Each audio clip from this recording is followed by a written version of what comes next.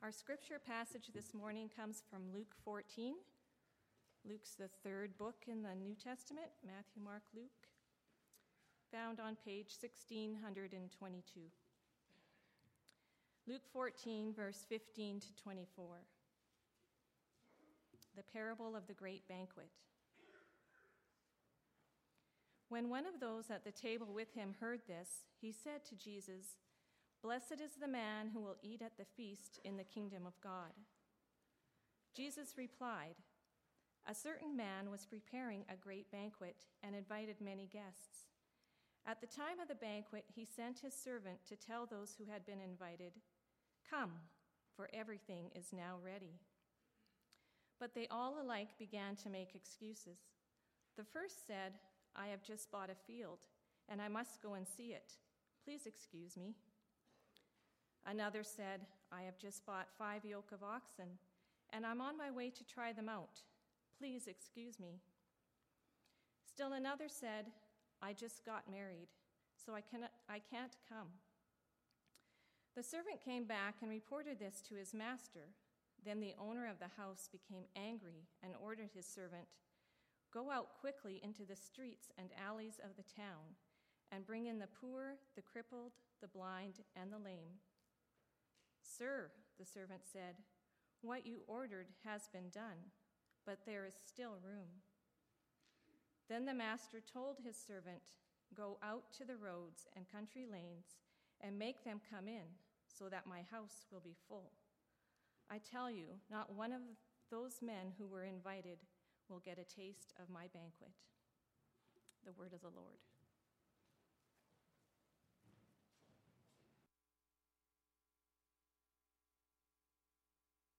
So if you have your Bibles open, I encourage you just to keep them open in front of you, as I'll be referring back to the text as well as to the first part of chapter 14.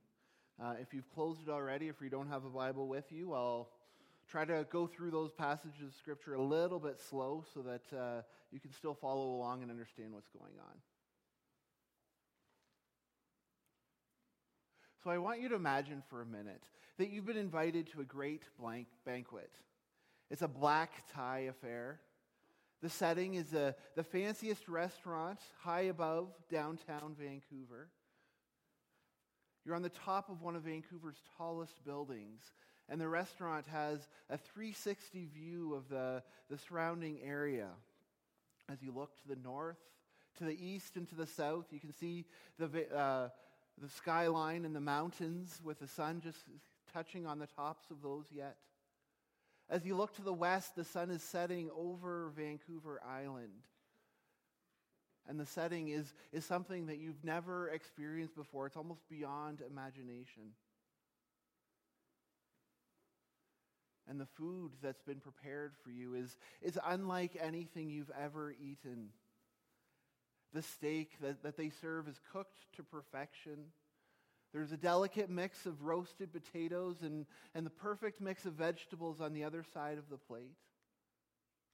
Now, as I'm talking about this, my mouth is just watering thinking about all of this. And I haven't even mentioned the desserts that they bring out at the end of the meal. You have your choice of the finest cheesecakes, the best pies, an assortment of other goodies that are beyond imagination. As you imagine this feast, I want you to think about, what would it take for you not to go to something like this? For the 3 individuals in our text, it seems it took very little. One had just purchased a field and he wanted to go see it. The second wanted to go and try out his new team of oxen that he had bought. And the third, being newly married, wanted to spend time with his wife. With these first 2, I'm left wondering, really, you're going to miss out on this kind of feast for that? Now with this third one, we need to be a little bit more careful. I will always encourage husbands to spend time with their wives when they can. But we need to see that even with this man, that he's already accepted the invitation to the feast, and that he should have been waiting to hear when this feast is ready. All three had said to their master that they would come. And now at the beginning of the feast, each one has decided that they have better things to do. Now, as we dig into this parable, the parable of the great banquet, it's important to understand the context, important to understand what's going on and why Jesus chose to tell this story. The setting in which Jesus tells this parable is in the house of a prominent Pharisee. And the day is the Sabbath day. It's likely that Jesus had been teaching in the synagogue as he often did. And after their time of teaching, after the time that they met in the synagogue, they would have gone to their homes for the Sabbath meal. For a prominent Pharisee in a community, a way of elevating his own status, a way of looking good, would have been to invite the teacher into his own house so that the others could look and say, oh, well, he gets the teacher at his house. He must be important. And so this prominent Pharisee seems to invite Jesus to his house to enjoy the Sabbath meal as a way of drawing attention to himself, elevating his own status.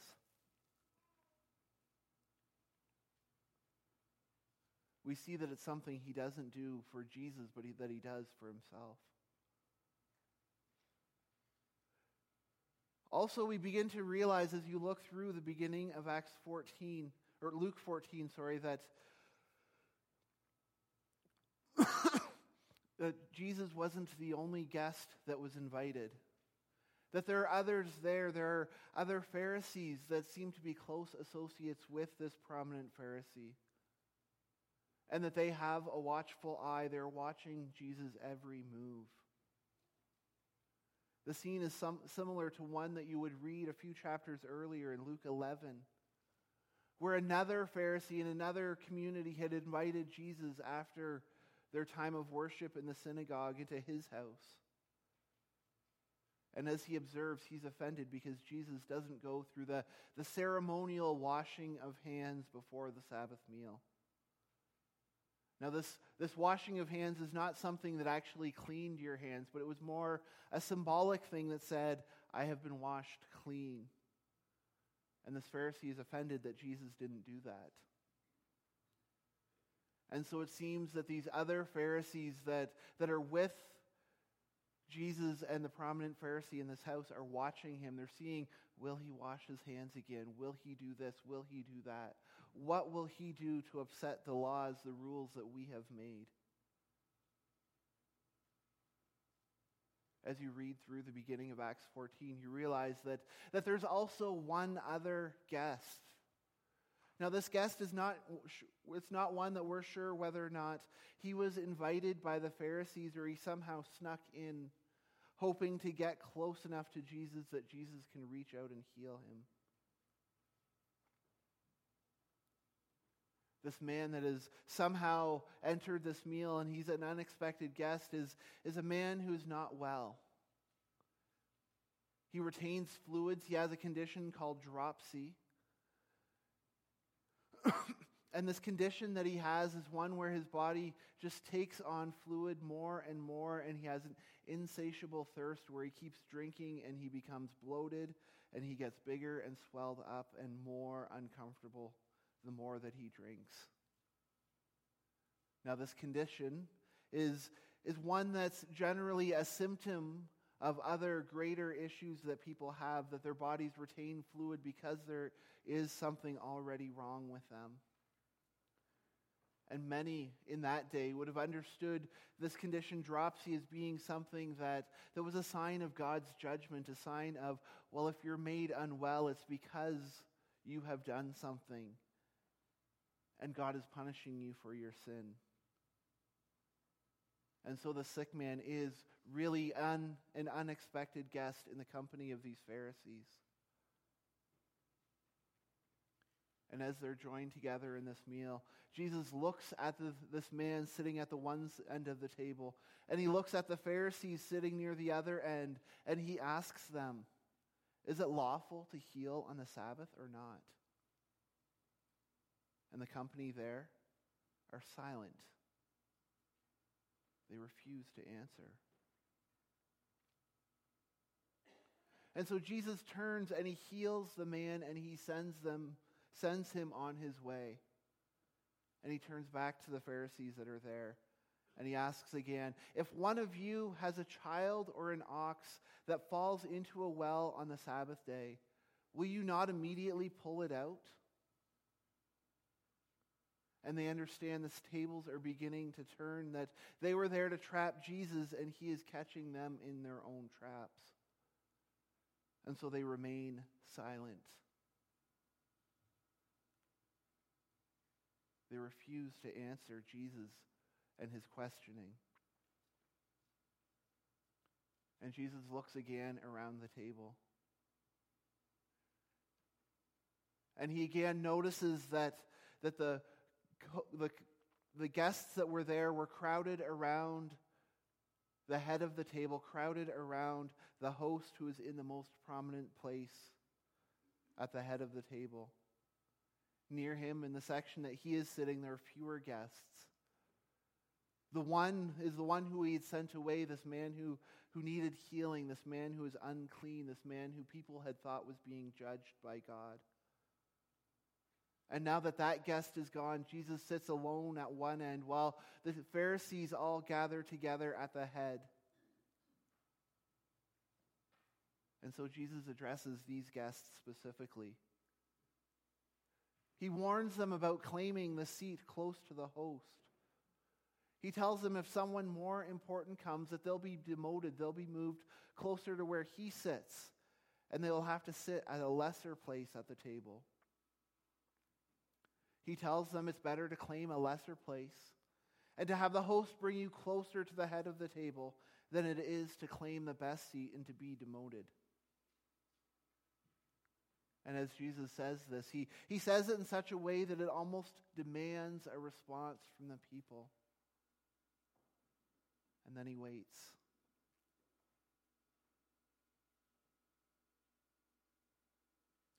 The guests, they remain unresponsive, and so an awkward silence fills the room.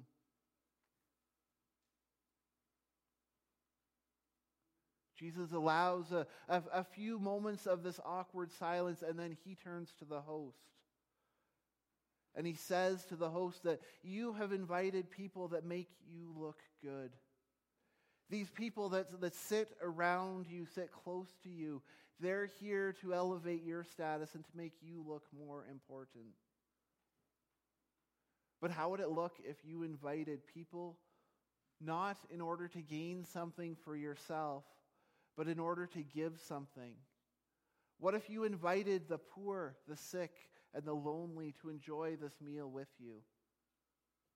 What if you invited people who had nothing to give in return and who would likely lower your status just by showing up? What if your entire dinner table was filled with people like this man with dropsy who had somehow snuck in the door without you knowing?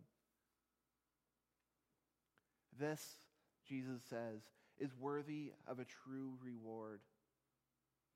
Invite those of humbled status, and you will be repaid at the resurrection of the righteous. And like these guests, the host doesn't know what to say, and so he too remains silent. He does not respond.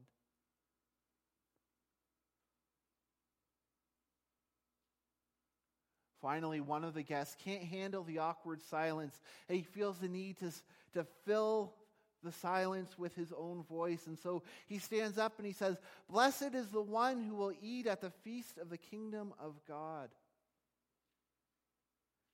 And it's to this statement, to this first response that Jesus gets, that he tells this parable that we read this morning, the parable of the great banquet. And this dinner guest, the one who stood up and said this, he seems to be doing two different things as he makes this statement. The first thing that he does is that he's trying to show Jesus that he has been paying attention.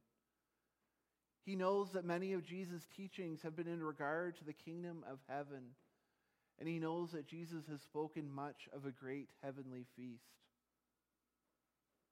He also knows about the teachings of the kingdom of heaven and the great heavenly feasts that he speaks of, that they come from the Old Testament, from Psalms, from Isaiah.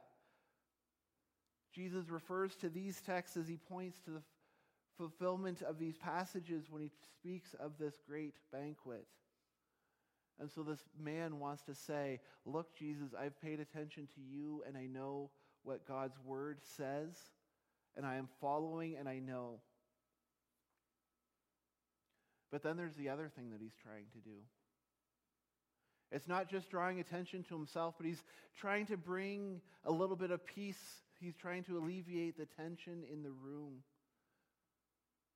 He's trying to speak to these awkward silences that he and the others have been sitting in. And he's saying, well, hey, we're all in this together. Jesus had pointed to the host, and he points to the other guests, and to each of them, he says that you have used this Sabbath feast as a way of personal gain. So Jesus has made things very awkward for the others there. That each of them has desired an elevated status in the community and using this meal to do it. And so as they're all getting uncomfortable, and as this man is getting uncomfortable, he's saying, blessed is the one who will eat the feast in the kingdom of heaven.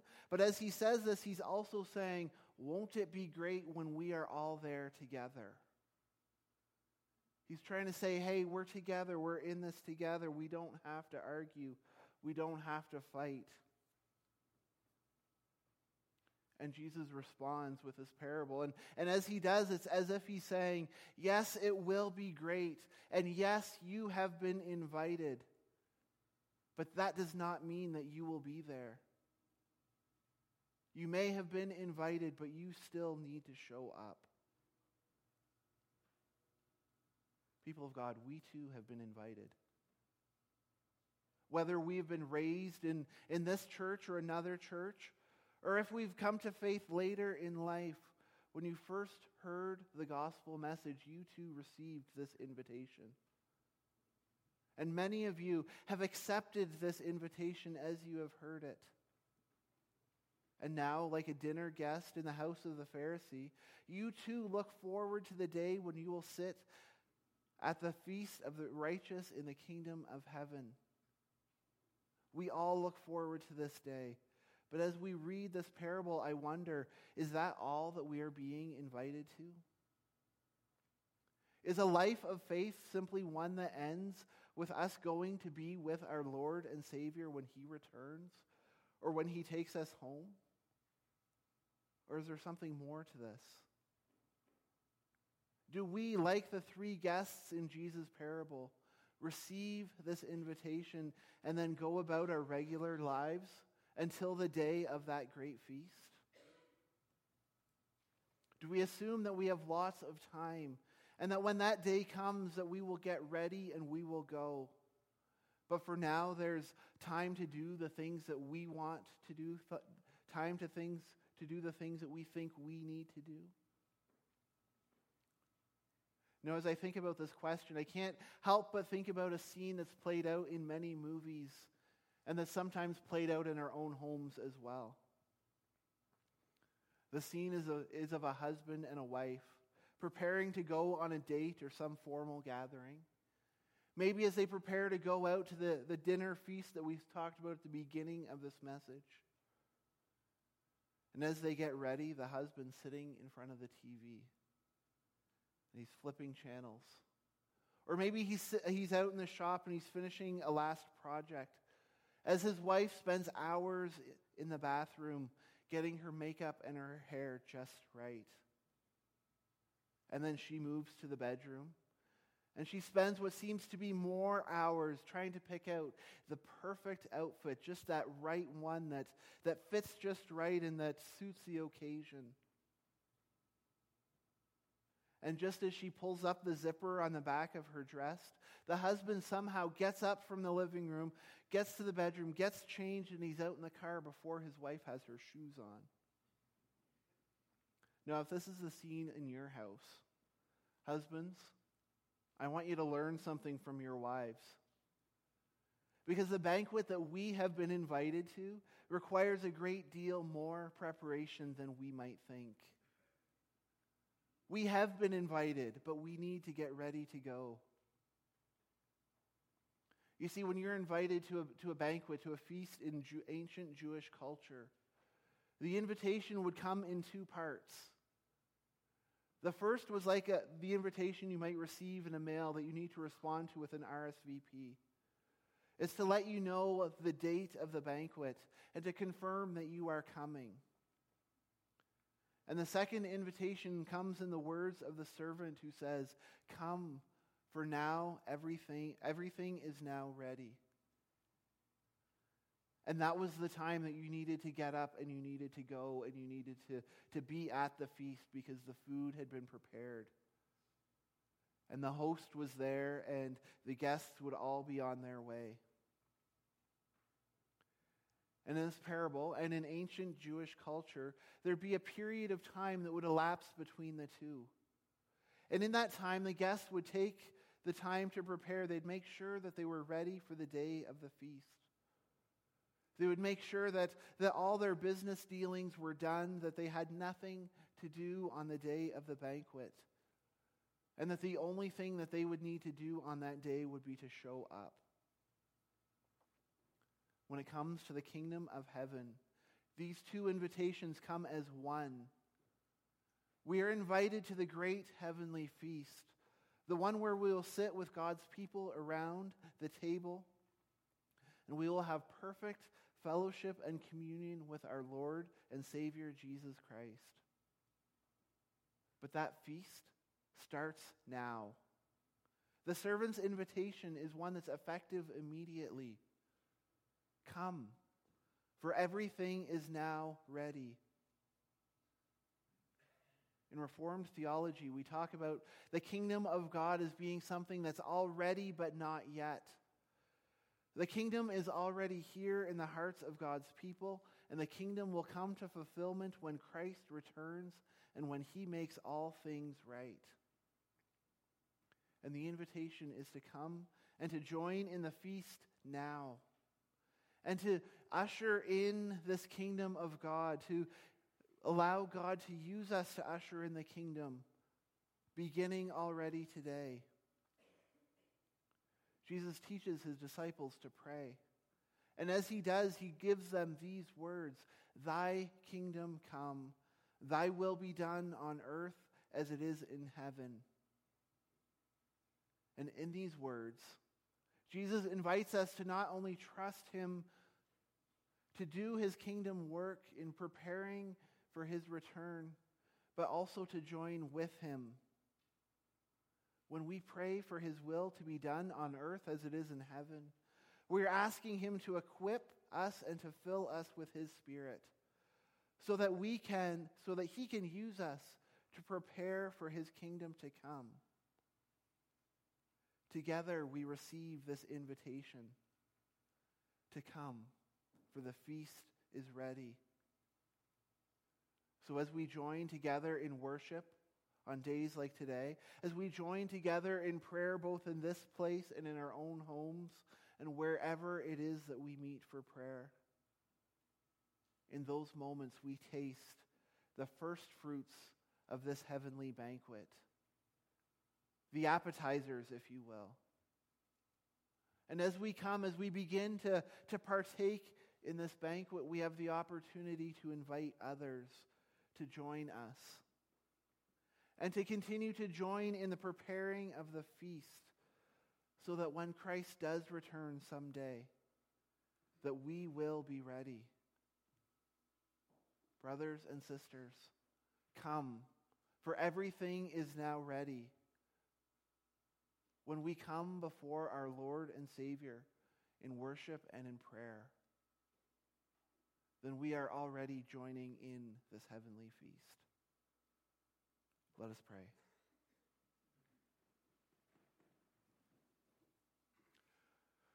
Father God, we give thanks that you are with us, that you send your Spirit, Lord, as a taste of the first fruits of this heavenly banquet.